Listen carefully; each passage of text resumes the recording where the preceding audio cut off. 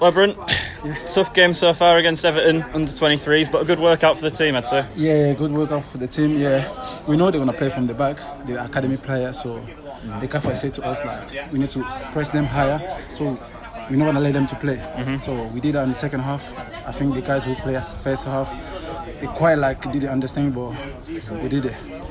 Yeah, and over pre-season now, you've been working with the team. Team's coming together. How are you feeling about the upcoming season? Yeah, I feel good. I feel good with the team. We start pre-season like sharp. We start too early, and we're ready to go. So, and nice to see the fan back.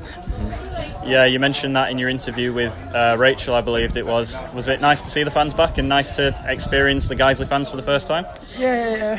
My first season, like when I came to the team, I didn't see the fan back, so they didn't see me. So I know the fan in the back, so they're gonna see side of LeBron.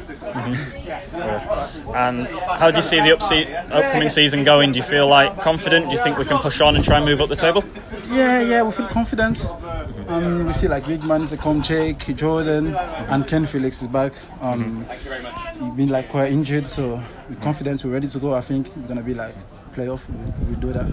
Yeah, let's hope so. Thank you, LeBron.